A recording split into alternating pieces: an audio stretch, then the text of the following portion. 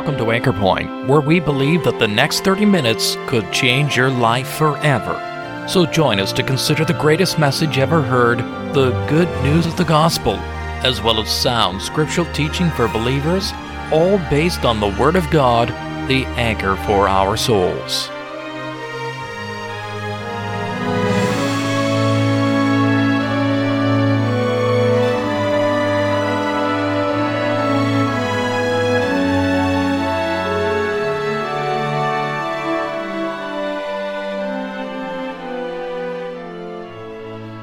The Bible has always been under attack by unbelievers down through the ages. In fact, the Word of God and the authority of Christ Himself was openly questioned by skeptics long ago. The human heart hasn't changed, and there still is a resistance to accepting what God has to say about people and about His Son. In one way, the animosity against the Bible's message has increased with internet technology, as individuals seem determined to champion their atheistic cause through websites, chat rooms, and blogs. But do any of their arguments hold water?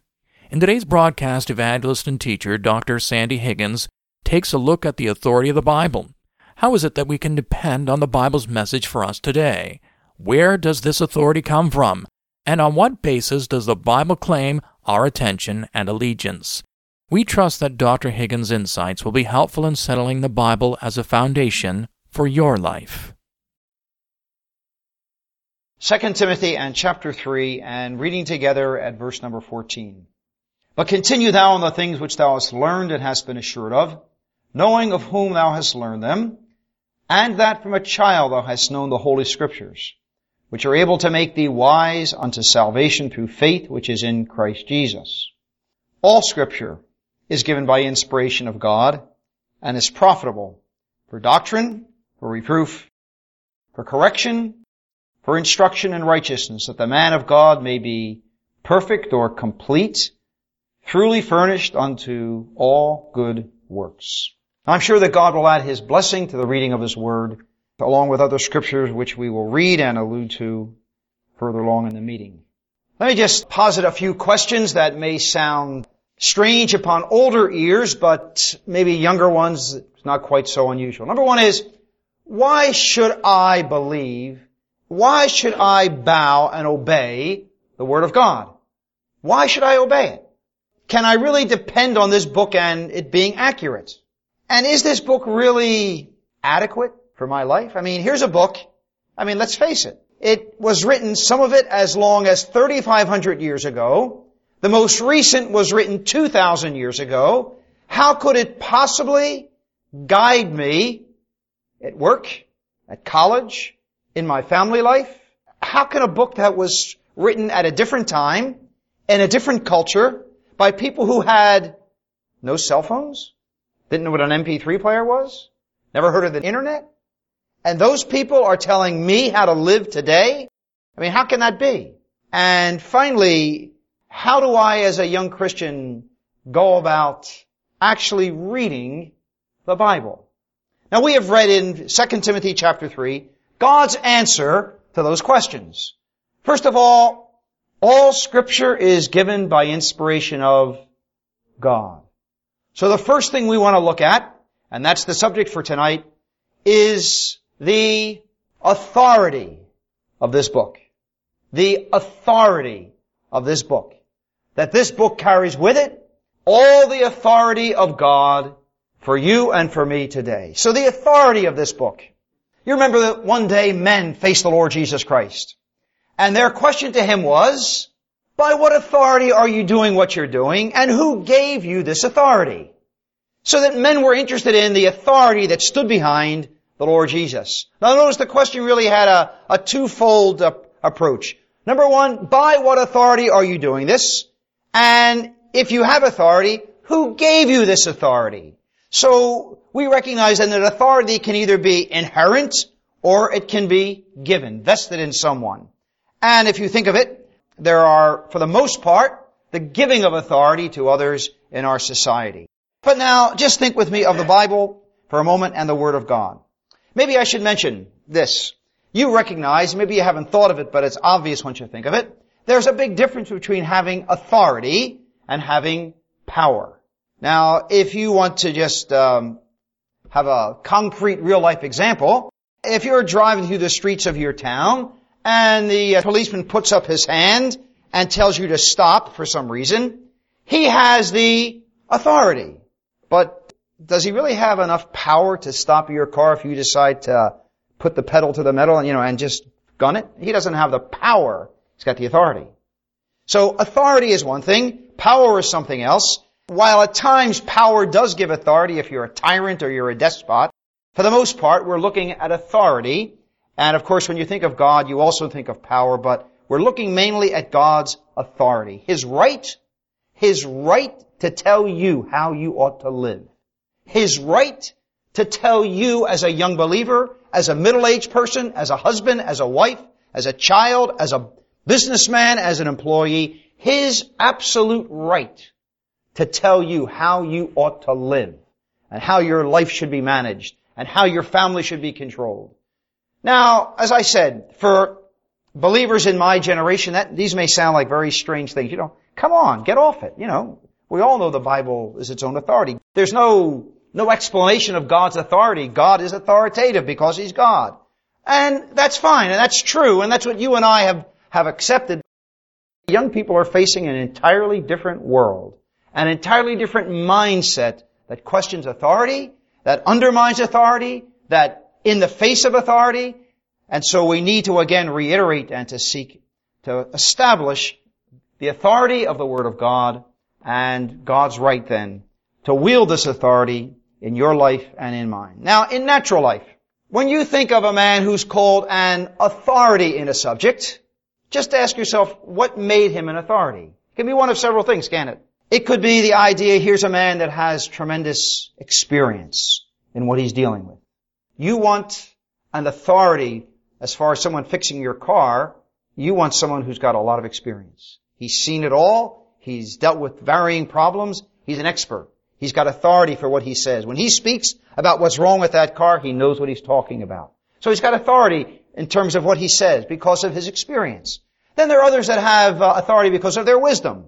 Not just that they've got experience doing things, but they've studied something. And so there are individuals who, when they speak about different subjects, since they have delved into it and they have applied themselves and they know every nuance of it, out of their wisdom they speak, and men listen. Men recognize their authorities in different fields of science or different fields of literature, different fields of medicine. And so they are authoritative because of their wisdom, their knowledge. Then there are individuals who are authoritative because of their skill at something. And individuals who are authoritative because they have tremendous foresight. Everybody wants someone today who can speak authoritatively about the stock market. Men who can foresee trends and can be able to tell you where things are going. They speak with some authority. But then as well there is the authority that comes from ownership, isn't there? Ownership. Owning something, having full rights to it, gives you authority over that. What has given God authority? Think of God and His authority in the garden. I don't know how you would view the tree that God gave in the midst of the garden, to which He said, every other tree you can eat, but the tree of the knowledge of good and evil you won't eat. You may say, well, that was kind of strange that God would do that. Maybe one reason was to remind Adam and Eve, the garden is mine. The garden belongs to me. I have put you in here to tend it, to keep it, but that tree is a reminder of the rights of ownership. It belongs to me. The garden is mine. You're responsible. What gave God that authority? He made it. He fashioned it. He provided everything for them. So He had absolute rights to ownership because of what He had done and because of His creatorial act.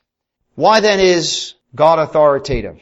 We could cut to the chase and just say, if you just get to the first 4 words of your Bible, that ends every discussion. In the beginning, the first 3 words, in the beginning God. If in the beginning God was, then He transcends time. He transcends cultures. He transcends knowledge. Because all knowledge derives from Him. All wisdom comes from Him. He transcends everything. He is the ultimate end then, isn't He? If in the beginning God. But think just for a moment of what we have already spoken about. Think of one who is authoritative because of his wisdom. That's God. Think of one who is authoritative because of his foresight. That's God. 3 times over in Isaiah, 3 times over in Revelation, I am the first, I am the last. One who knows the end of a thing before even the beginning has occurred. He is above time. He is above events. He is above cultures and changes. He is authoritative because of His wisdom, because of His foresight, because of His experience. Younger people here will sit in classes at college, maybe even high school now, but certainly in college. There will be a discussion about ethics. What's right and what's wrong. One system that is frequently brought before you as a valid system, or at least a workable system for deciding what is right and what is wrong, is what is for the greatest good of the greatest number of people for the greatest length of time. Now just think of that. What is for the greatest good of the greatest number of people for the greatest length of time? I mean, there's obviously a tremendous problem with that, isn't there? All you got to do is look at some of the government programs that have occurred during your lifetime and mine that were supposed to help people, and you see how hard it is to know, number one, what's for the greatest good, and number two, to know what is for the greatest number of people. And perhaps ultimately the greatest problem is we are all inside the box. And to be able to get outside the box and see what's going to happen 200 years from now because of what I have done, it's impossible. But you see, there is a God who is outside of all of that. That's why He can tell us what is right and what is wrong. He is outside of that box in which each of us is placed and which every culture is placed. So He is the God of wisdom. He is the God of experience. He is the God of foresight. He is the God of knowledge. He is all of that and much, much more. But God is authoritative as well. Ultimately, because He owns. He owns every believer. I have redeemed thee, thou art mine. He says in 1 Corinthians chapter 6, ye are not your own, ye are bought. Ye are bought. So that right of ownership belongs to God, and as a result, then that establishes God's authority in your life and in my life. He made us. There's a sense in which the book you hold in your hand is God's tech support to fix you and to fix me. He knows exactly what is wrong. He knows where we've gone wrong. He knows how to fix it. He knows everything about you and about me. He is the owner. He is the maker. He is the one who is able then to correct all of the glitches, and He knows how we're made. He knows how to remake us. He knows how to fix us. He knows how to adjust us. It's all in this book. That's why this book that we hold in our hands is authoritative. Because of who God is and because of the right He has of ownership. There's something in us, naturally speaking, that doesn't like to be told, well, you have to do what you're told. You know, unless your children were somehow different than mine, you know, that's lesson number 1. It has to be taught that, you know, you do what you're told. I have the authority to tell you to do that. And I have your best interest at heart, expect you to do it. We rebel against that. But I think before we go any further, we have to realize that this book is authoritative. This book carries with it the stamp of God, carries with it the authority of God, and He has absolute rights because of redemption. He has absolute rights because of creation to tell us what then is the way in which we ought to go and what then should characterize our lives. But if God is authoritative, has He spoken in His Word? I'm going to ask you to turn now to a few other scriptures as we look at that subject. 1 Corinthians in chapter 2. And we'll read at verse number 11. What man knoweth the things of a man, save the spirit of a man which is in him? Even so, the things of God knoweth no man but the Spirit of God. Now we have received not the spirit of the world, but the Spirit which is of God, that we might know the things that are freely given to us of God, which things also we speak, not in words which man's wisdom teacheth, but which the Holy Ghost teacheth, comparing spiritual things with spiritual, and so on. Turn as well to 2 Peter and chapter 1 and verse number 19. We have also a more sure word of prophecy, whereunto ye do well that ye take heed as unto a light that shineth in a dark place, until the day dawn and the day star arise in your heart, knowing this, first, that no prophecy of the Scripture is of any private interpretation, for prophecy came not in old time by the will of men, But holy men of God spake as they were moved by the Holy Spirit, the Holy Ghost. And I want to talk to you about the mandate for revelation. What do I mean by that? We read together that no man knows the spirit of a man save the spirit of that man himself. Likewise, he says, no one would know the mind of God other than the Spirit of God. What he's saying is simply this, that one man can never know what's in another man's heart. Only you know what you're thinking. He says, well now, think of the difficulty of that. How would we ever know what is in the heart and mind of God? He said, just as no man knows another man's thinking other than the spirit of that man, likewise, he says, we would never know what is in the heart of God other than the Spirit of God revealing it. So, it's obvious that there is a mandate. If we are going to know God, if we are going to know what is in God's mind and heart and longings for us, it has to be God that does the revealing. There is no way. Can man by searching find out God? Job said no. We would never know.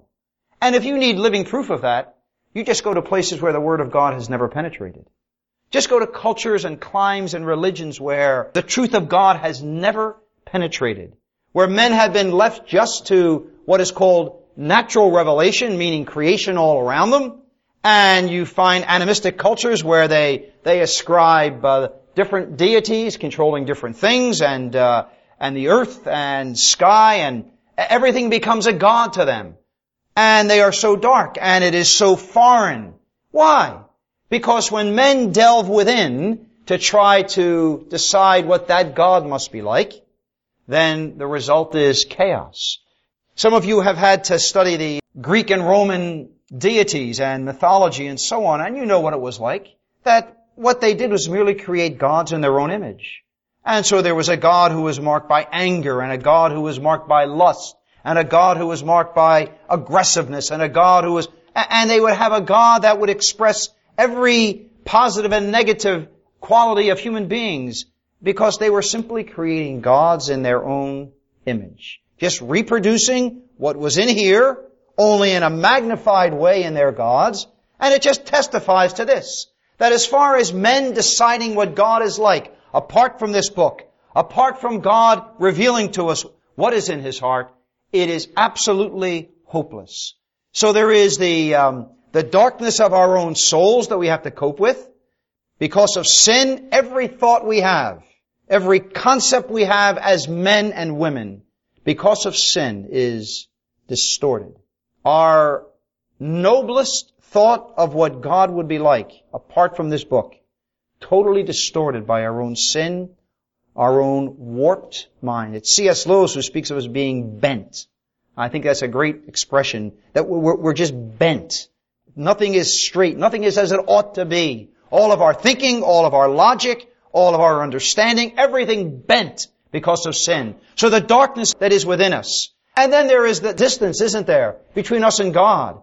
The tremendous distance. How could we ever begin to fathom what a God of such infinite, transcendent glory at such a distance would be like? We would have no concept. So there's darkness within, there's distance around. But tragically, probably the worst is the total disinterest we have as human beings in really discovering what that God is like. So God has revealed it unto us in His Word, through the Word of God, for us. The mandate then for revelation. The mandate that God would tell us what He is like. The mandate for it being inspired. Not just men who were good, and even men that knew something of God and began to record it, but that God would control.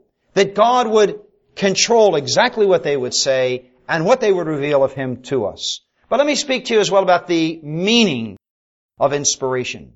We use that expression. Those who are raised hearing the Word of God all the time, that's a common expression that's used. And sometimes I wonder, do we know what we are speaking of when we speak of the Word of God being inspired?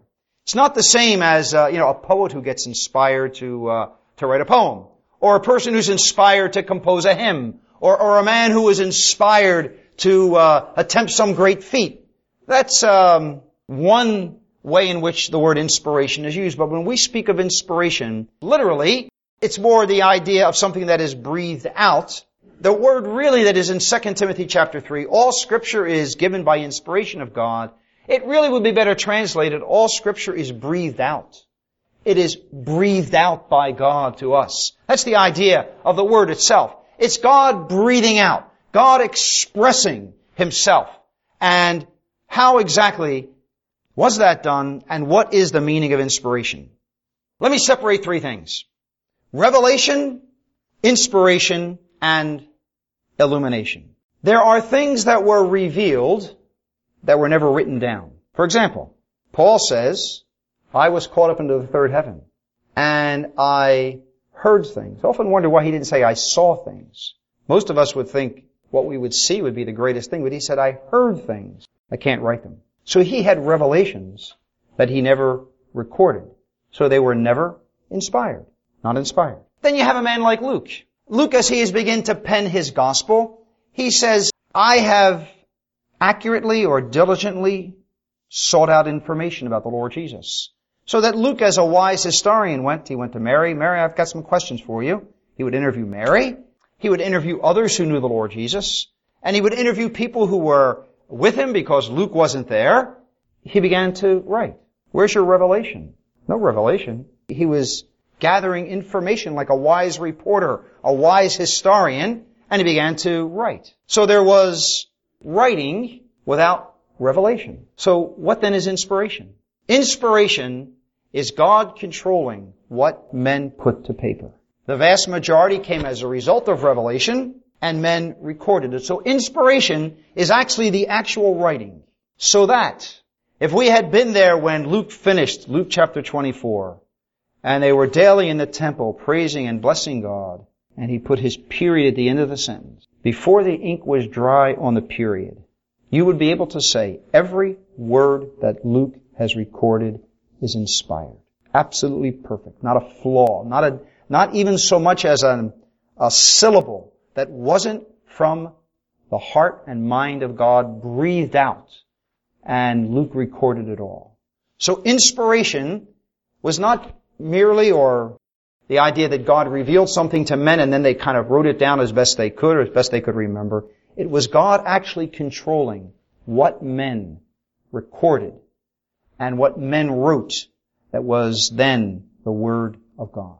All Scripture is breathed out by God. So that we come to the Word of God then, and God has given revelation. No question.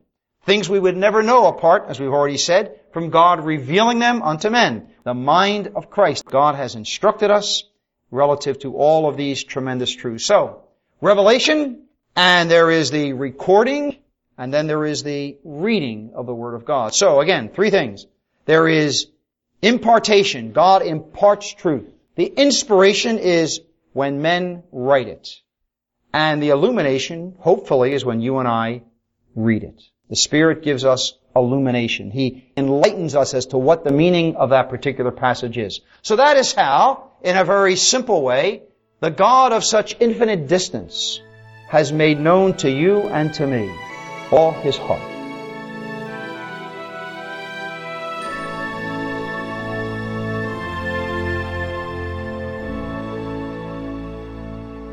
Yes, God has revealed His mind to us in His Word. He has used human instrumentality in expressing His will and His ways to us. He illuminates the reader who desires to be led by the Spirit of God in understanding the true meaning of what He intends for us to know. And all of this is based on the authority inherent within Himself by virtue of His wisdom and power, as well as His rightful ownership of us as the mighty Creator. If this or any of our Bible messages here at Anchor Point has made you aware of God's interest in you, or if you'd like some literature or a visit that would help you to understand these important truths, why don't you drop us a line at email@anchorpointradio.com. We'd love to hear from you. We're glad that you were able to join us at Anchor Point today. Anchor Point is sponsored by believers in Christ who are meeting at various gospel halls. Each of these Christian assemblies holds gospel services every Sunday, as well as other meetings such as regular prayer and Bible studies throughout the week. No collection is ever taken, and a very warm welcome awaits you. If you've been challenged by today's message and would like to know more about the truth of the gospel, or of gathering under the name of our Lord Jesus Christ following New Testament principles, take a look at our website at anchorpointradio.com. There you will find more information as well as the location, programs, and meeting schedules for the gathering center nearest you. My name is John Sharp, and thank you once again for listening, and we invite you to join us again next week at the same time for Anchor Point, where we believe that Christ alone is the anchor for the soul.